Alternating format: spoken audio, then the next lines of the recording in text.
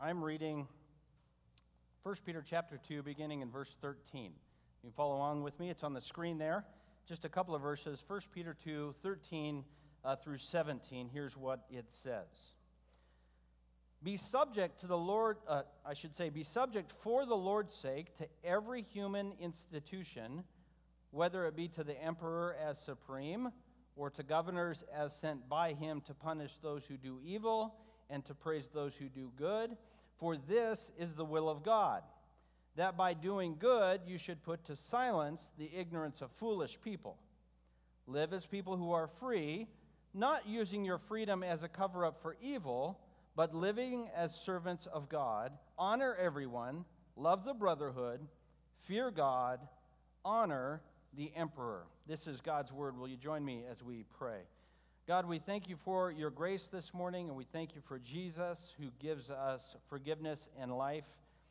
We thank you for your word, which reminds us of who you are and what you are doing. We ask, God, as we take some time this morning to think about your word and to read your word, that you would give us hearts that are willing to believe, that you would give us hearts that are willing to trust you and what you have done for us, and that, God, you would give us by your Spirit a conviction of what needs to change in our hearts, ways in which we need to be more like Christ and less in disobedience. So, God, we pray this morning you would open our hearts and minds to the truth of your word, that you would help us to believe and love you more. In Jesus' name, amen. You may be seated.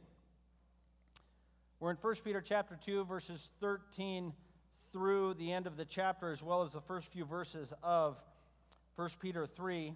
And we are doing things a little bit different this morning. As you can see, we started, and we're going to do the message. And after the message, which should be done here shortly, we'll have 2 or 3 more songs. So we're starting a little bit earlier in the message. If some of you are some of you are like me, are kind of routine people. Anybody out here routine people like me? It's not that I'm routine. It's just like I want everything done exactly the same way all the time. And that's how I roll. And so I want you guys to know who your OCD alarms are just kind of going nuts right now. Yeah, we just did a couple of songs. We'll do some more songs at the end. It's okay every now and then to do things a little bit different. Just a reminder about the people who received this letter from Peter long ago when it was first written. These are people who are being persecuted. These are people who are suffering. These are people who are receiving on themselves both through institutional forms of persecution as well as informal social forms of persecutions. They're receiving difficulty because of their faith in Christ. So there are some governmental ways in which they were suffering. Official, institutional ways that because they were Christians, they were dealing with hardship. But there were other things that were going on in life. Because they were Christians, things were just sort of harder. Now, there were informal sociological things. So you got a job and they got fired for whatever reason. But everybody knows what the real reason was. And they got neighbors, and back then neighbors and neighborhoods functioned much more in continuity with one another. All of a sudden they're on the outs. Nobody's going to come and help them reap the harvest when their harvest is coming in, and nobody's going to come and help them. All of a sudden, they're getting the cold shoulder everywhere, and they don't have a place where they can go and buy their meat, and they don't have a place where they can go and trade because suddenly they're on the outs. And so these folks are under a pressure because of their faith in Christ. Not for other reasons, but because they said Jesus died on the cross for their sins and he rose from the dead. They say, well, why do you believe that? Peter saw it. Who's Peter? That guy over there. Go talk to him. So they were eyewitnesses to the risen Christ, and they were living based on the fact that they had seen Jesus risen, and then the result of that was they were experiencing some difficulty in their lives. And so Peter comes to them with this letter, and God is communicating to us, what do we do when we're living as Christians in a world that is not? What do we do when we live it to be believers in Christ when the world has turned their back on the Lord, which the world does from time to time? And there's 3 areas he covers. I'm going to give you all 3 areas right up front. And what you can decide to do is listen in on the one you want to listen in on, right? And generally what you're going to do is you're going to pick the one that you want to apply to the person sitting next to you, taking notes furiously. I'm going to go over this with them when we get home. First one, Christians in a non-believing world recognize authority is from God, and it's the passage we just read. That is governmental authority. And I realize we're standing in Southern Oregon. Some of you don't get it. That's because you moved from California. You have no idea what I'm talking about. You'll get it in a while, trust me. I told this, my father, rest in peace, the guy wore his seatbelt until Oregon passed the seatbelt law. Oh, really? I got to wear a seatbelt. Done. Maybe that helps. Is that, if you're from California and not sure what I'm talking about? Well, that's what I'm talking about. Secondly, Christians in a non-believing world trust God's justice. This is where servants were being mistreated by their masters and they had no recourse. I'm a Christian and I'm a servant, a slave, and I am being mistreated, not just as a slave, that's bad enough, but as a Christian slave. So what do I do? What do I do? And finally, the last one, Christians in a non-believing world finding beauty in the gospel, and that is women who were married and got saved, but their husbands had not. What do I do? Because now I'm married to a man who is not a Christian, and it's creating a lot of tension and difficulty in our marriage. What do I do there? Some very difficult situations these folks were facing, and I hope that in looking at these situations, it might help us in applying the gospel in our own lives. Let's start, first of all, Christians in a non-believing world recognize authority is from God. Be subject to the Lord's sake to every human institution, whether the emperor or the governors. This is the will of God, that by doing good you should put to silence the ignorance of foolish people. So parents, every now and then you may leave home and leave your children at home while you head out to the store or something like that, and you may say this to your kids, okay, I'm heading out, so-and-so is in charge. So-and-so is in charge. Whichever child you have deemed fit to be sort of in charge. That kid is in charge because they have the experience, because they have the expertise, because they have the knowledge that allows them to be in charge. Is this right? No. They are in charge. Why? Because you said so. And you need one person that when you get home, assuming the home is there, you need one person that you can go to and say, what in the world happened here? I put you in charge. And when that kid is in charge and the other kid isn't listening to them, their claim to authority is going to simply be, Mom or Dad said I'm in charge. I'm not making a claim on knowledge, of experience, or anything else. I am simply saying I have been given authority. And what God is saying about governmental authority is this: they're in charge. God has put the governmental authorities in place on purpose. And you say, but they're not very good at what they do. That's not what he said. He said the human authorities have been instituted, and so the authorities of the government have been granted to them by who? God. And it's a granting of authority. And so he is saying here, when you're living under governing authority, have your view be that governing authority is there because God put them there. Look at what it says in verse 16, right at the beginning. Live as people who are free, not using your freedom as a cover-up for evil, but living as servants of God. And how he's saying here is, I want you to be free. I want you to understand, as people who have put their faith in Christ, you are now free from the penalty of sin. You are free from the worry of death. In fact, the only authority that is over you is God himself. So what do you do with the governing authority? He's saying here that governing authority is a part of God's authority over you. So freely choose to live in submission to the governing authorities over you. Why is he saying this? This is why. Because the accusation of those believers during this time was, well, if they believe in Jesus and Jesus is king of all things, obviously they are no longer going to obey the Roman emperor. And so they were being accused of being those who were trying to throw Rome off. They were being rebellious against the Roman Empire, which can be very deadly. And what Peter is saying is, that's a terrible thing to be accused of, because as a Christian, you should actually be willing to submit to the authority of the Roman Empire. He said, live free, so freely choose to live under the authority of God's purposes. Look at verse 15.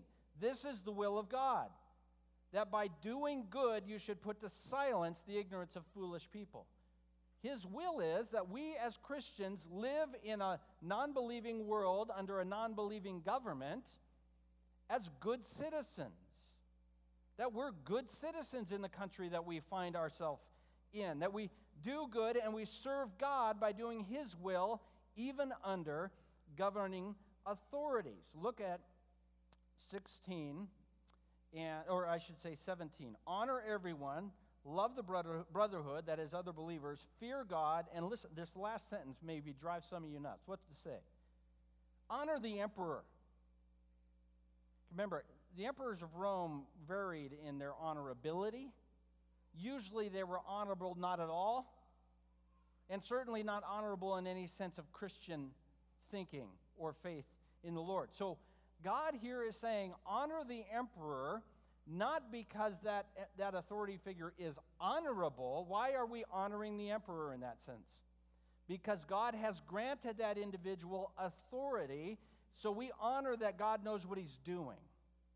God has put governing authorities in place, and so we honor the fact that God has the ability to put governments in place as He sees fit.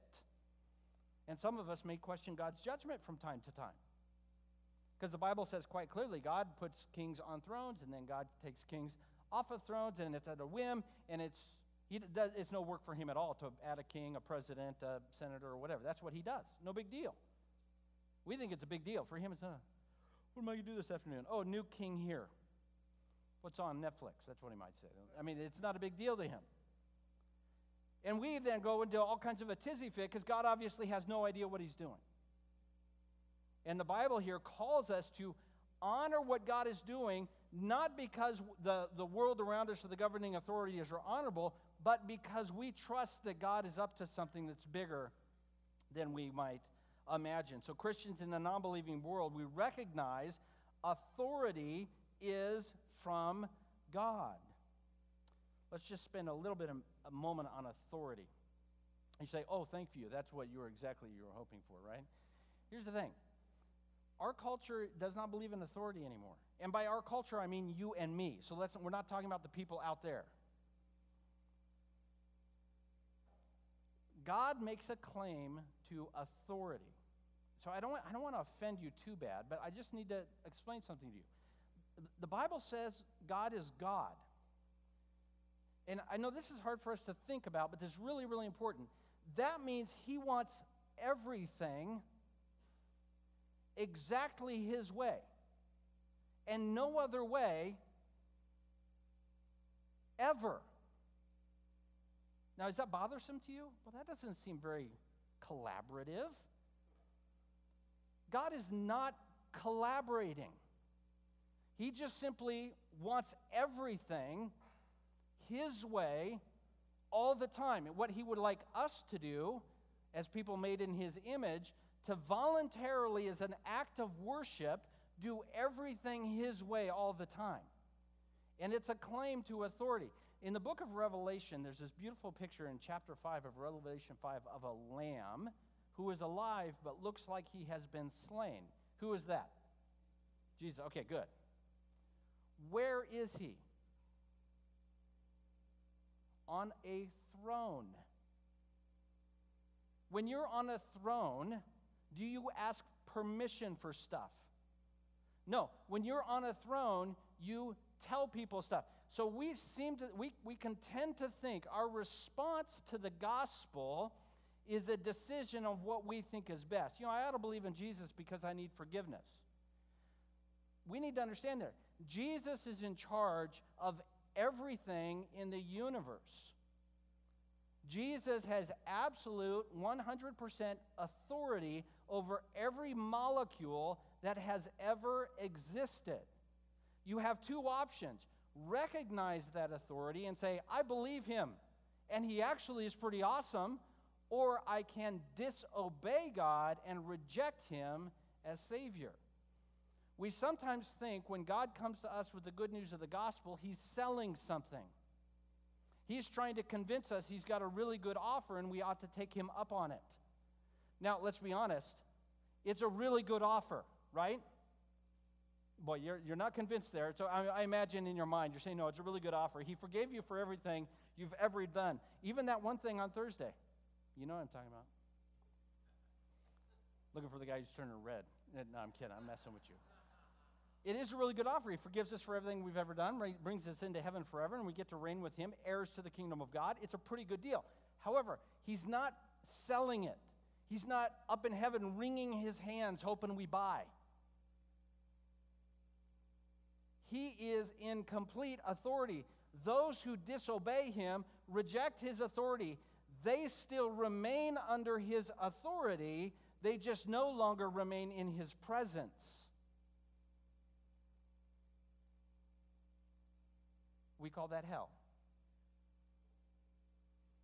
They are still under the authority of God, having rejected his authority. He said, well, you can reject the authority all day long.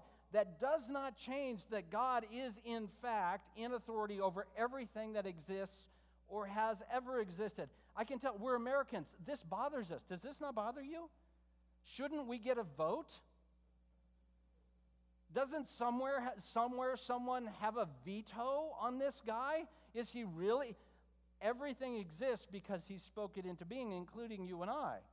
And he is claiming absolute authority. And this is, let's be honest, this is a little bit bothersome. We want to believe in Christ because that's the best way to live.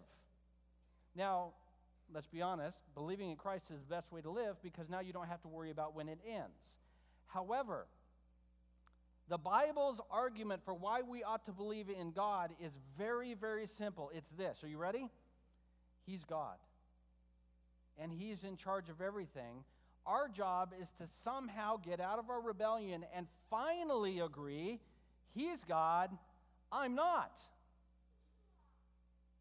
How then do I participate in a relationship with him? Then I discover I can't because I'm such a big rebel. God says, don't worry about it. I've made a way for you to have a relationship with me through Christ. But we have to be very clear. Peter understood this. Jesus was a man of authority because he is God who is over all things. A Roman centurion came to Jesus. Do you remember this guy? He said, would you heal my daughter? And Jesus said, yeah, absolutely, I'm in. Let's go. And the guy said, what did the guy say? Do you remember? I am not worthy to have you come in my house. He said, I know how this works. I'm a guy of authority. Listen, I got a guy over me. When he tells me to run, I run. When he tells me to jump, I say how high. I also got guys under me. When I tell them to go, they go. When I tell them to come back, they come back. I know how authority works. Jesus, you're a man of authority. You say what, it happens. And what did Jesus say about this guy? There is not faith like this in all of Israel. He understands how the universe works. He understands I am the supreme authority, and if I want to tell somebody they're healed, they're healed. And it's not a matter of mystical, spooky magic stuff. It's a matter of who is in charge. And Jesus is saying what? I'm in charge.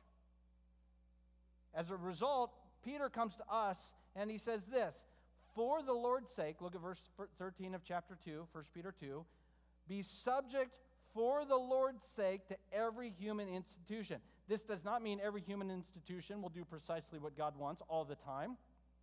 Be aware that God used Nebuchadnezzar in Babylon on purpose for his purposes, yet Babylon did a lot of really, really bad stuff. But he's saying, for the Lord's sake, recognize every human institution. Live as free people under the Lord who freely, as an act of worship, submit as good citizens to the authority God has put in place. God ordains government authority. Okay, one little thing we need to recognize on this. Look at Acts chapter 5. I believe it's going to be up on the screens. A little story here, so we need to recognize there's one little out on this that I am going to give you. I'm just giving this to you as Southern Oregonians. You just want a little bit of check on the authority, so I'll give you this one, okay? They brought them in, including Peter, and the high priest was questioning these guys. They'd been talking about Jesus all over the place, saying, we strictly charged you not to teach in his name, yet here you have filled Jerusalem with your teaching, and you intend to bring this man's blood on us. Well, yeah, you killed him. Anyway, Peter and the apostles answered this, we must obey God rather than men. The God of our fathers raised Jesus, whom you killed by hanging him on a tree. God exalted him at his right hand as leader and Savior to give repentance to Israel and forgiveness of sins, and we are witnesses to these things, and so is the Holy Spirit, whom God has given to those who obey him. So the governing authorities came to them and said, stop talking about Jesus. And they said, what are we going to do? Obey you or God? All right, so I'll give you this out. Are you ready? You don't have to obey the governing authorities if they tell you to do something God says not to do, or if they tell you to not do something God tells you to do. So using this passage, we'll apply it this way. If Medford PD tells you to stop preaching about Jesus on the corner, you can keep preaching about Jesus on the corner.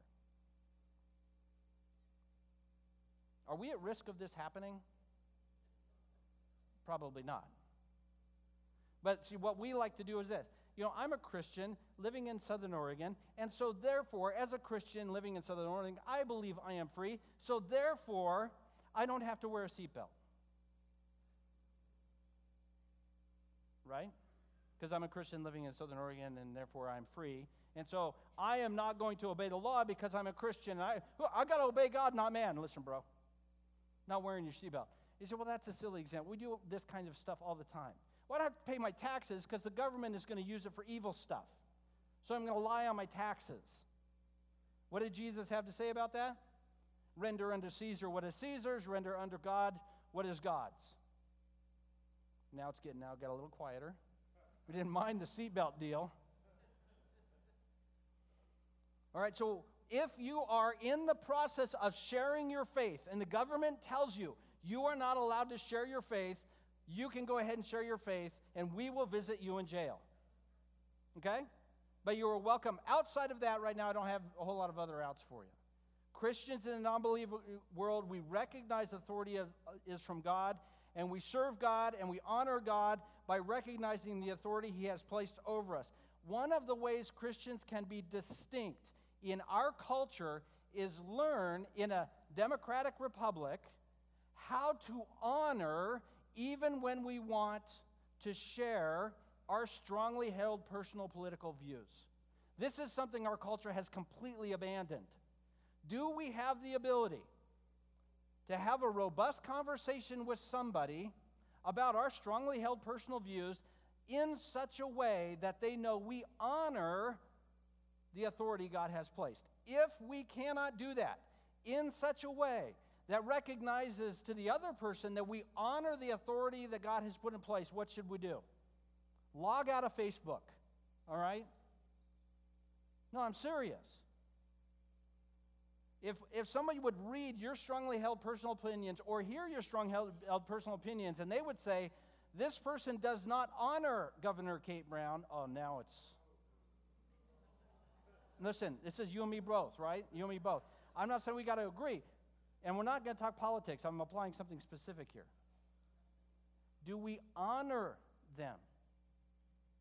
So I don't have to honor that person. I know some of the emperors that Peter had to operate under. One of them, what was his name? I forget. Anybody know? Nero. I think he killed him.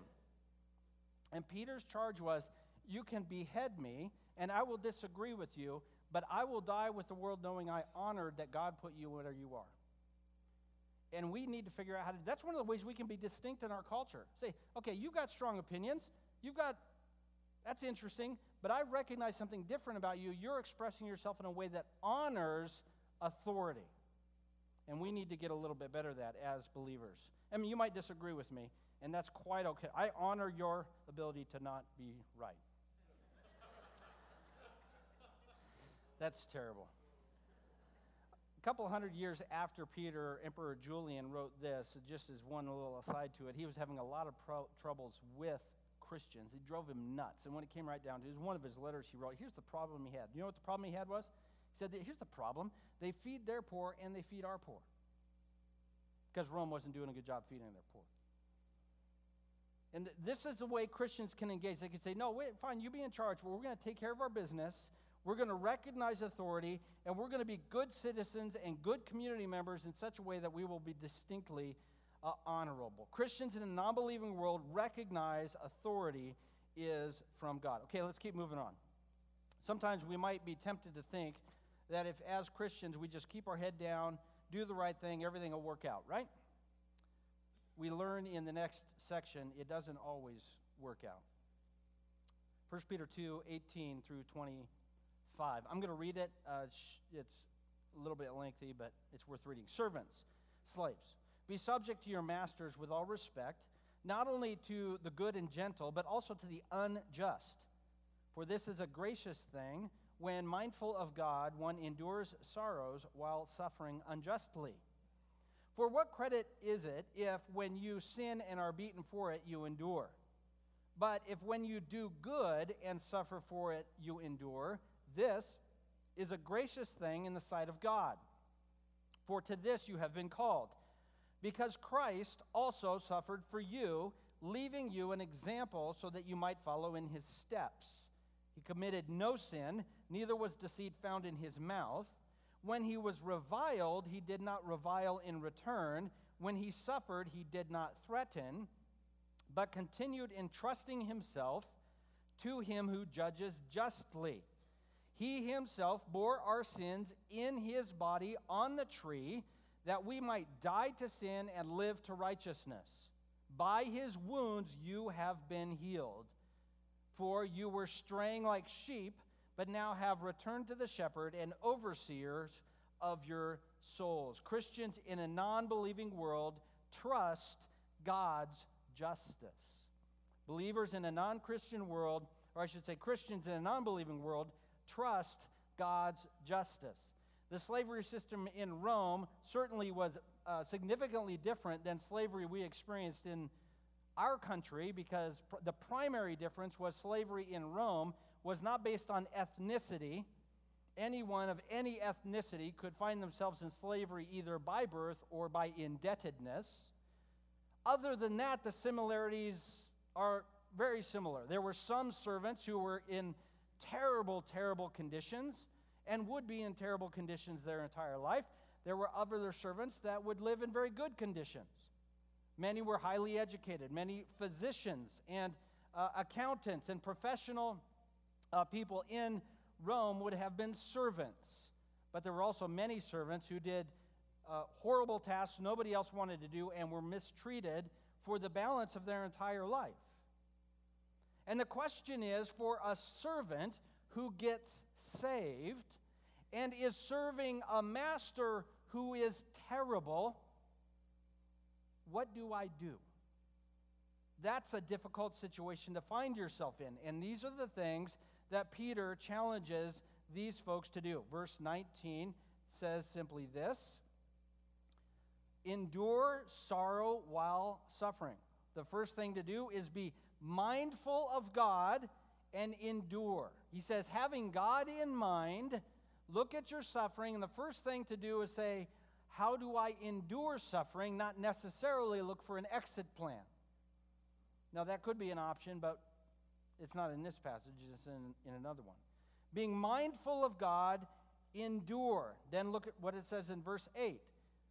Servants, be subject to your masters with respect.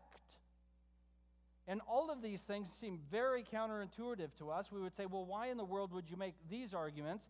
And he makes it plain why he does that in verse 21. He says, because this is what Jesus did when he came. He endured suffering as a servant in order to provide to us our salvation.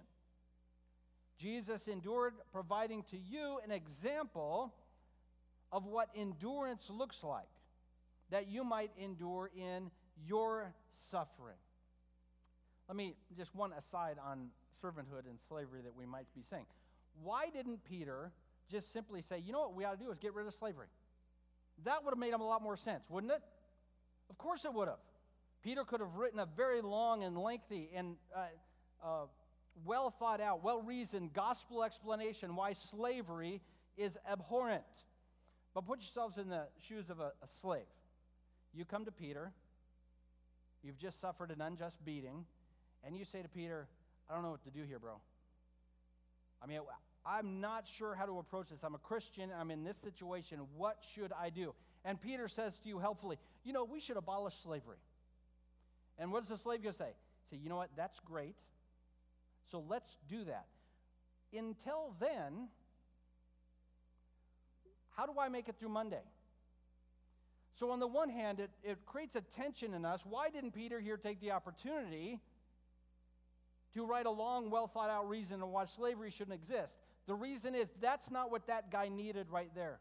What he needed in that moment was, does God see? And what Peter argues in the moment for this slave in that moment is not some high and mighty, here's what culture ought to be like. He says, in your place of injustice, God sees every stripe on your back. God sees and God knows, and in fact, more than that, He knows precisely what that is like because God has endured the greatest injustice Himself on the cross that you yourself might receive forgiveness. So Peter actually is here seeking to provide the greatest benefit to people in this situation, which is this. God sees and knows, and you have the significant honor in the place of injustice of walking the same footsteps Jesus did. He ascribes then to servants a sense of honor that someone outside of that situation wouldn't have, because he is saying, you are walking in footsteps Jesus did, and many will not have that, as difficult as it might be. That is to say, Peter here says, I want to give you help from the gospel for what is, not what we wish it was. What we should recognize in this is all of us have experienced unjust suffering. We have suffered because something happened that was not fair. Is it just me? Anybody else? And the question is, in that moment, what do we do? And what Peter calls us to do is be mindful of God, be aware of the suffering of Christ, and in fact, even seek to say, you know what? You have been unfair to me. It doesn't mean I have to denigrate your character, because I know Jesus sees all. And one day, all of these wrongs will be made right. He even makes this argument. If you are going to suffer, make sure it's not just. I got to be honest with you about something the other day. I was driving down the road, and my wife called me, and I answered the phone. Yeah, exactly. I get it from my dad. Oh, it's illegal to answer the phone? So I answer the phone, and Jackson County it's on Violas Road. He turns around, and he pulled me over. This is an aside now, but anybody else had this experience now when you get pulled over, you're like, did you just get out of high school? This guy was, 12. I mean, he wasn't. It's just you get to a certain point in your life where all of a sudden the people in authority are like, yeah. I said, you know why I pulled her over? I said, yeah, I talked to my wife on the phone. So you know that's illegal. I said, yes, I do, and I shouldn't have done it. I mean, I shouldn't have done it, right? And but I answered the phone, and I thought, yeah, I admit to it. You got me. Guilty. Take me in. You go look at my record, clean record, as far as I remember. And he'd come back and give me a warning. Holy cow. He didn't give me a warning, give me a ticket. Let me just tell you, put the Bluetooth in. Not because it's right or wrong that it's illegal to talk on the phone. It's expensive. I'll tell you that right now. And so, now you guys, I say this to the guys, maybe the women are this way too. And I had come up with about 10,000 reasons on my way from there to Costco why that was wrong. You know what, and I'm coming, because on the back of the ticket, you can write why you shouldn't get that ticket, And I've got a list. I'm like, I'm going to need extra paper. And guess what it comes right down to? How could I have gotten out of that ticket?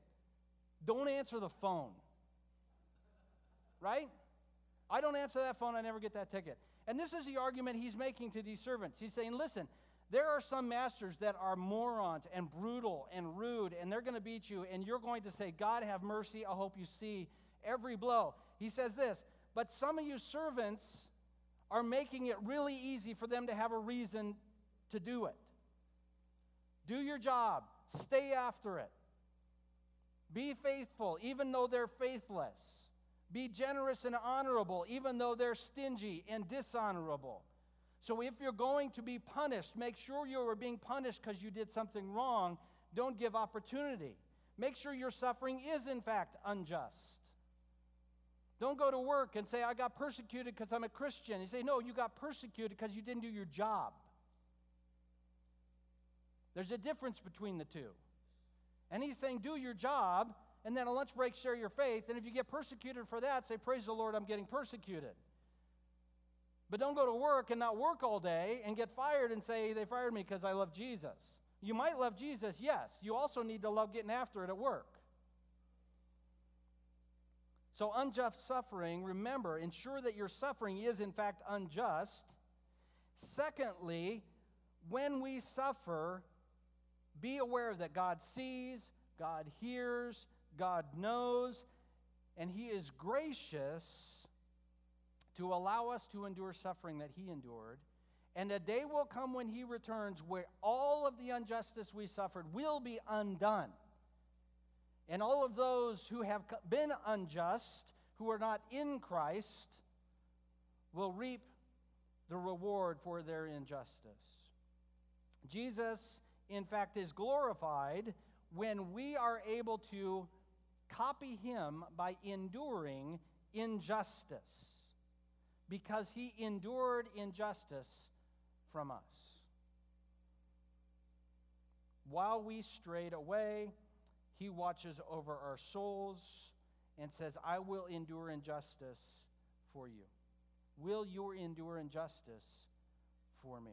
Christians in a non-believing world trust God's justice.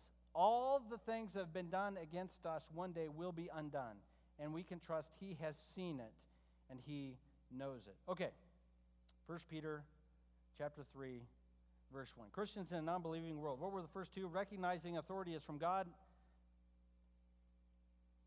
Many of you didn't like that. Second one, Christians in a non-believing world trust God's justice. Another set of you didn't like that. And then the rest I'll get with this one. Christians in a non-believing world find beauty in the gospel. Listen, let's read it. Well, I'll read it. You listen. Likewise, wives, be subject to your own husbands, so that even if some do not obey the word, they may be won without a word by the conduct of their wives, when they see your respectful and pure conduct. Do not let your adorning be external and through the braiding of hair and the putting on of gold and jewelry or the clothing you wear, but instead let your adorning be the hidden person of the heart, with the imperishable beauty of a gentle and quiet spirit, which in God's sight is very precious. For this is how the holy women who hoped in God used to adorn themselves by submitting to their own husbands, as Sarah obeyed Abraham, calling him Lord. And you are her children if you do good and do not fear anything that is frightening. Likewise, husbands, live with your wives in an understanding way, showing honor to the women as the weaker vessel, since they are heirs with you of the grace of life, so that your prayers might not be hindered. All right, some of you thought the first two were a little dicey. Again, we have here Christians in a non-believing world. So what is happening here is women have gotten saved and their husbands are not. So that's the context of 1 Peter. A woman hears of the good news of the gospel and she says, I believe, I trust Christ for forgiveness, and now she has a husband who is not a believer. Like we've said, this is the same contrast we've seen before. We see believers operating in a non-believing world with a government. We see believers operating in a non-believing world with a non-believing master. And now we have women operating in a non-believing world with a husband who is not a Christian. And in each of these cases, what we might notice is culturally, especially at that time, the believer in that moment is the vulnerable one. So in Roman culture, the person under the Roman emperor is vulnerable. Rome has all the authority. In the servant-master relationship, the servant is vulnerable to the master. And in the marriage relationship, especially in the first century, the women in that marriage were vulnerable both to the men as well as the culture at large. And so in these contexts where a person is a Christian and vulnerable, he's trying to answer the question, how do you live? And he gives very practical and useful advice to a woman in that situation, saying, love your husband. Serve your husband as an effort to show the glory of Christ to your husband. Seek to win your husband by your conduct, meaning seek to express the love of Christ to your spouse by the way in which you live with your spouse. How did Jesus demonstrate his love to the body of Christ and to the world at large? He was willing to serve, and he is willing to look out for the best interests of others. And what Peter is calling these folks to do is say, look, I want you, by your conduct, look to communicate the truth of the gospel to your husbands. Communicate the love of Christ in how you conduct yourself in your house. That is this, not saying, well, since I am now in Christ, I can walk away from my marriage. He doesn't believe Jesus, so I don't need him any longer. He doesn't believe in Jesus, so I no longer have to live in communion and harmony with him. We're going to live in the same home, but in separate. We're going to live separate. And what Peter is saying, no, allow your love in Christ now to have a positive influence on your spouse. Win them by your conduct. Allow the beauty of your life not merely to be your external beauty, but to be a heart that is set on Christ alone. I want you to note there, he didn't say, don't comb your hair, put jewelry in. He's saying, don't allow your adorning to only be that. Allow your primary beauty for all of us to come from where our heart is. Understand what is going on. Look at what it says here, if I can find, verse 1. Be subject to your husbands, so that if some don't obey the word, and obedience there is the idea of reading and hearing, understanding the gospel. Obedience to the truth and claims of Christ.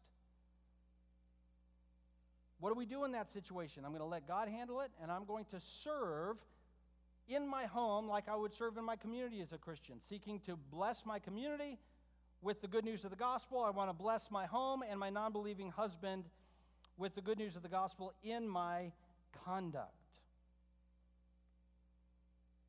Win them through Christ-likeness and gentleness. It gives this example. Submit to your husbands as Sarah obeyed Abraham, calling him Lord. Now, what's hard to know is exactly what he's referring to there. It's not abundantly clear, and this is my best guess. So I'm open to your input, but not now. You can send me your emails. We just don't have time for it. Here's what I think he's saying. Abraham did a couple of things with his wife that were questionable in terms of not awesome husband material. So they went on a trip. And I don't know if you know this from the Bible, but Sarah was kind of a hottie. Abraham knew this. He said, we're going to go into Egypt. King of Egypt's going to kill me and take you. I've got an idea. Let's pretend we're not married. And you can see Sarah going, really? I mean, you can imagine this conversation. It didn't go great. What? Surprise, surprise. It didn't go great, and so, of course, he learned his lesson and never did that again, right? You know this, so you know the story. Yeah. Genius Abraham, I've got an idea, and what Peter is saying here is, listen, we know, especially when we have a husband or a wife in our culture who is not sharing our views as a Christian, they're going to go places where we say, I'm not sure about this. And what Peter is saying here is don't pull out the I'm with Jesus card, I don't love you anymore. He's saying, as Sarah did, in patience and willingness to wait for the work of the Lord, continue to foster an open and loving and supporting relationship together with the hope that one day, that grace that he receives from you will capture his heart and he will put his faith in Christ. And one of the greatest ways we can share the gospel with people around us, whether it be our husbands, whether it be our wives, whether it be our children or our extended family, is by being gracious and loving people, especially with those who have views very different than ours. We don't necessarily have to go to a family gathering to spoil for a fight, do we? We could go in there and say, I'm going to find that one person that disagrees with me so vehemently. And when they leave here, they're going to wonder whether or not we agree or not because I'm going to be so nice to them. I'm going to honor them. I'm going to ask them what they want to drink. I'm going to get their plate of food for them. And they're going to say, what's wrong with you? They got some Jesus in me. What am I supposed to do? I'm supposed to serve the hardest people to serve, and you're that guy. You might not want to say it. I don't know. So Peter here is being very practical to wives, because one of the women may be saying, well, I'm married to a non-Christian now, so maybe I'm supposed to leave the home. And a woman leaving her home would find herself exposed. Would she be able to have housing? Would she be able to find food? And Peter's saying, no, you're fine. Stay there. Love your husband. Communicate the gospel through your loving and graciousness to your husband. But what do we do when both the husband and the wife are Christians? Look at verse 7. Husbands, live with your wives in an understanding way, showing honor to the woman as the weaker vessel, since they are heirs with you of the grace of life, so that your prayers may not be hindered. So he comes to husbands, especially husbands in this context, who have wives who are believers. And he says to them, husbands, honor your wives, recognizing they're the weaker vessel. And what he's saying there, recognize what we've already said about citizens, servants, and women in that culture. They are vulnerable in that culture. They have fewer opportunities, and outside of the home could be very exposed to danger and an inability to even care for themselves. He's saying, husbands, recognizing in this particular culture that women are vulnerable and exposed in your home, honor them. And they say, well, how should I honor them? Cast your vision into heaven, into the kingdom of God, where he says, when you stand on the streets of heaven and your wife is standing next to you, you will in fact discover she is not the junior partner you thought she was. What does it say? Do you see what it says there? Heirs with you of the grace of life. How is that qualified? What limitation does he put on that for women? Did you find it yet? There isn't one. He is saying this, and one commentator said this about this passage. Peter being brilliantly subversive to the culture. Men, cast your mind into heaven and recognize in glory we're all co-heirs of the gospel. So therefore, treat one another today what the future looks like. Honor our husbands, honor our wives, knowing that one day in glory we are both co-heirs of the kingdom. I had better not treat my spouse as a junior partner, knowing when we get into glory, Jesus won't. The idea here is to treat the people in our homes the way that they are going to be treated forever. It's opening our eyes to what eternity looks like and seeking to live that way now. Husbands, live with your wives in an understanding way. What does that mean? The culture then, and even now to a large degree, views women differently than men, and believing men don't. Believing men look at their wife and see a co-heir to the kingdom of God. They look at their wife and say, we're going to stand on the streets of heaven, and people aren't going to greet me first the way they do nowadays here. Anybody notice that? Maybe that's just what happens sometimes around here. But, oh yeah, what are you? I'm so-and-so's wife.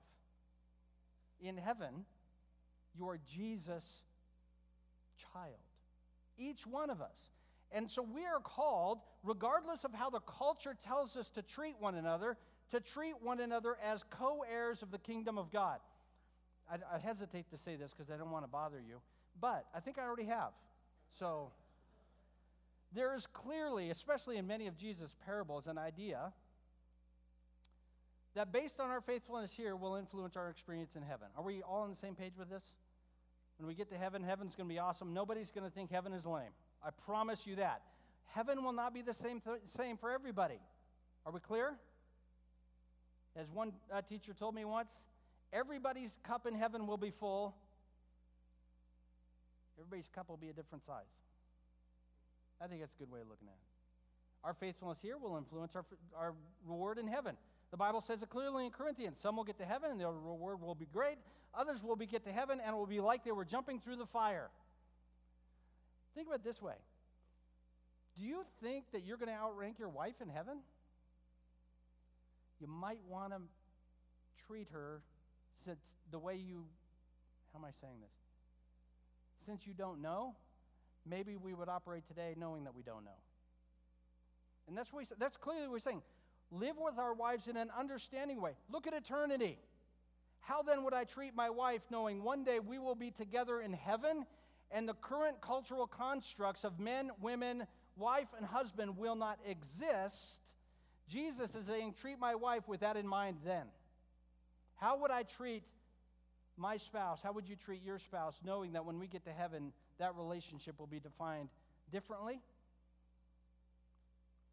Live with her and live with them in an understanding way. I got to tell you, in the first century, people would have read this and said, this is mind-blowing.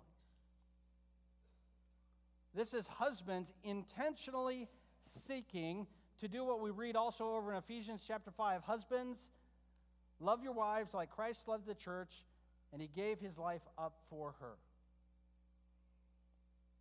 Christians in a non-believing world find beauty in the gospel. Wives to a non-believing husband find beauty in the gospel by allowing the grace of Christ to be their beauty, to seek to draw their husbands into relationship with him. Husbands, love with your wives in an understanding way, meaning because of the power of the gospel, I don't need my security to be found in being the master of my home, where I walk in and things just fall into place according to my deemed purpose.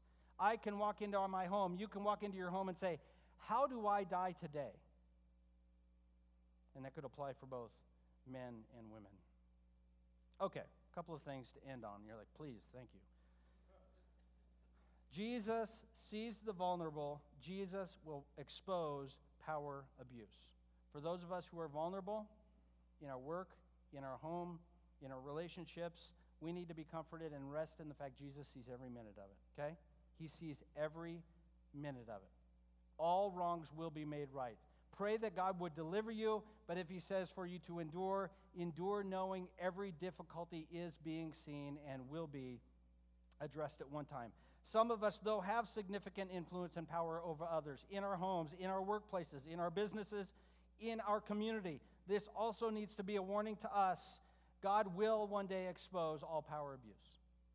Make sure when we are given influence in our culture and in our community, we use it the way Christ did to serve and benefit others.